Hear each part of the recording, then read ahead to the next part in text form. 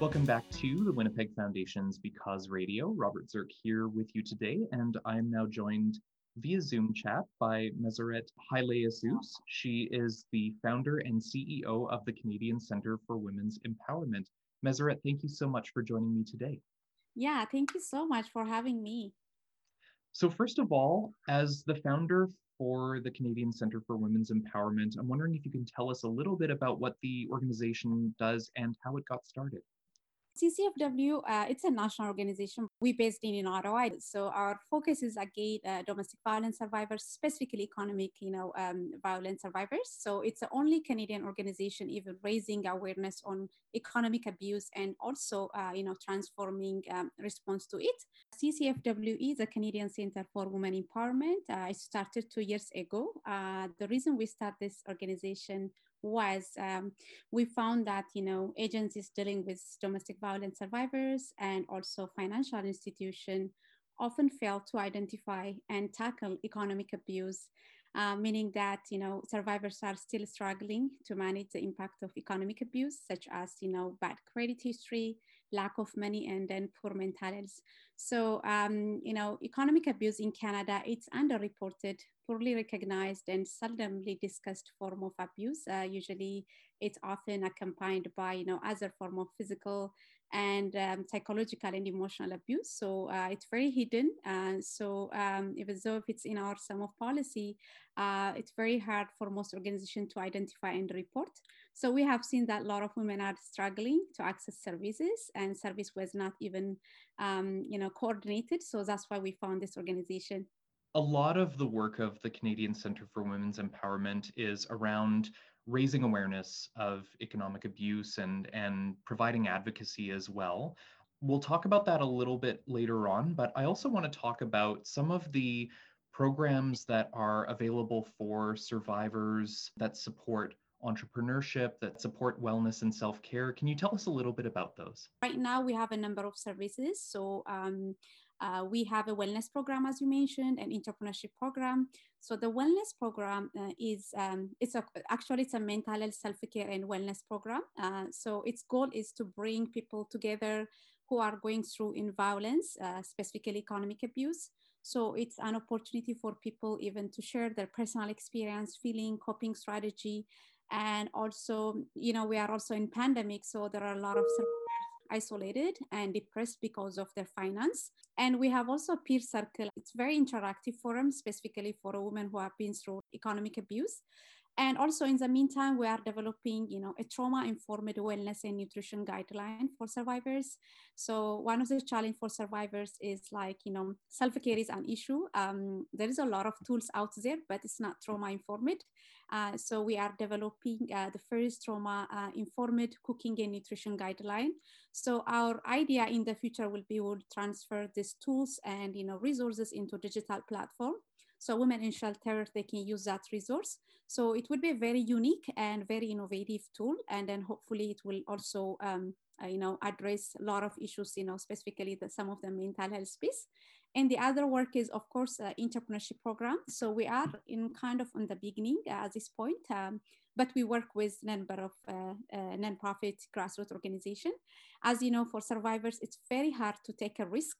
Being an entrepreneur means just all about taking a risk because of their mental health. But we have a mentorship program. So through that mentorship program, women, they would able to join some of the, entrepreneurship program. And also some of them, they want to go back to school. Of course, we'll find a way. And the other program, of course, policy and advocacy. As I mentioned, this is a first national organization. So we need to educate policymakers. We need to educate financial institutions. And also we need to educate also survivors because it's very hidden. Even as a definition is not even clear in our context in Canada. We have seen some countries like United Kingdom, United States, Netherlands, and Australia. They have a policy. It's also included in their national action plan and also national strategy economic abuse. But in our case, the definition is there and it's not really implemented as a grassroots level. So this is also one of the service kind of like educating policymakers and specifically also financial institution at this point, because most of the issue is related to, the banks and saving and credit association, because they don't understand what's going on. Because the nature of this abuse is, it's not rely on physical proximity. So usually women, they feel the economic impact after they leave that relationship. So one of the most, important things is also we need to help those women to start and rebuild their life. So, but for most women, it's very challenging because some of them, they may declare bankruptcy, they may have joint account with their ex. Some of them also, they don't have any kind of resource because of the abuse. So we kind of try to, work with that. November 26th is Economic Abuse Awareness Day.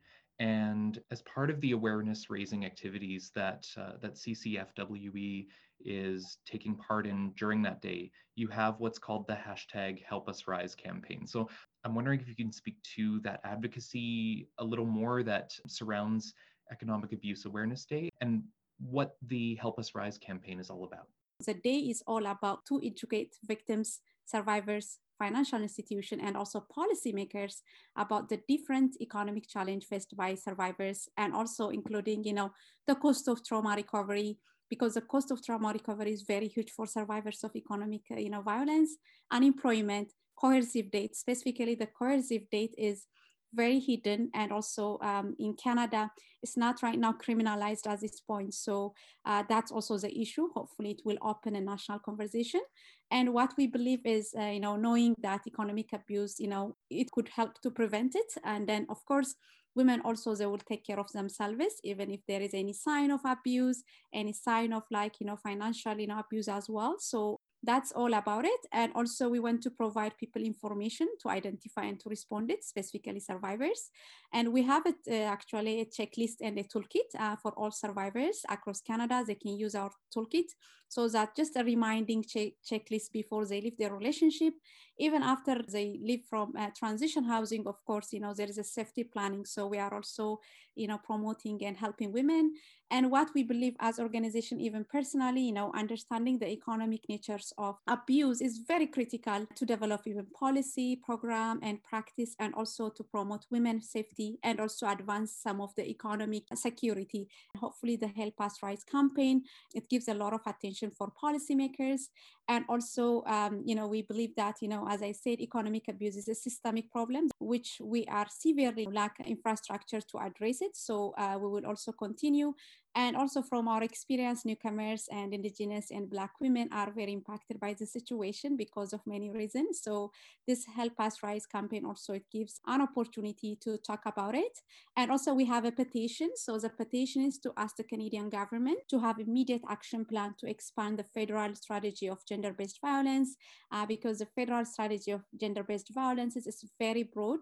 So survivors of economic abuse and the economic aspect of domestic violence is not clearly reflected. And the other thing is also we are pushing the government, specifically Stat Canada, to have a national data. And also we are asking expanding funding for mental health services, specifically for survivors. We have also a call to action for that day for the financial institution. So like providing a 2 years grace of reduced annual credit card fee, like reducing bank fee for a women. And also we'll continue advocating on the 26th, also free access for personal and debit repair program, because specifically women in shelter, they don't have money, most of them. So, and also we shouldn't expect to go back to work and pay their bank fee. And also we will ask the government again to recognize November 26th as the National Day of Recognitions of Survivors of Financial Institution, and also part of the Canadian Domestic Violence Awareness Month. So that's what we are advocating. So we have also a pledge that would be great. And then if anyone could sign, because it's already, everything is in our website. So we'll continue advocating, and hopefully this issue would be included in the future, promoting and advocating. So our hashtag is Help Us Rise. So we need a support from all community members. They can sign the petition. The petition is just in our website. There is also a pledge for the community member. They can sign that. We will have also a number of webinars. We'll have also a panel discussion on that day. So we invite some politician, member of parliament, and experts on economic justice. And also we invite even from shelter movers, a lot of experts out there, there is there. So yeah, it would be a very good day, hopefully. and will continue amplifying the voice of, specifically economic and financial abuse survivors in Canada. We're just about out of time, but before we sign off, is there anything else you'd like to mention about the Canadian Centre for Women's Empowerment or about Economic Abuse Awareness Day? This is a national day, and also we know that it's very hard for a woman to talk about money because money is related to emotion. So I know money is even taboo for some people, specifically for immigrant and visible minorities. So there is no shame being a survivor, and then there is a lot of resource out there, as they can check our website, and also we can help any women if they have been in this situation. And the other thing is also what I would like to tell for a women is if they have a sign of like economic abuse, there's a lot of sign actually. They can check our website. They can manage themselves, some of the issue. For example, getting information about their asset and liability, that's a right. So, and also what we advise for a lot of women is as well, if they have any sign, get a copy of their car, house, any asset before they leave that house. And also obtain the copy of credit report from any the three majors, credit bureau, which is very important. So I would like to mention for any women who have been, stuck in the situation. I know the situation is very complex. And then I just want to reassure them there is a lot of resource with CCFW. Still, they can access that. Thank you so much. And all the information about the Canadian Centre for Women's Empowerment or any of the digital resources that you mentioned, the toolkits, those are all available online at ccfwe.org. Again, ccfwe.org. I've been speaking with Meseret Haile-Iesus, the founder and CEO of the Canadian Centre for Women's Empowerment. Thank you again, Meseret, for speaking with me today. Thank you. Because Radio is produced by the Winnipeg Foundation in partnership with 93.7 CJNU FM. If you'd like to listen to previous episodes or subscribe to our podcast, please visit becauseradio.org.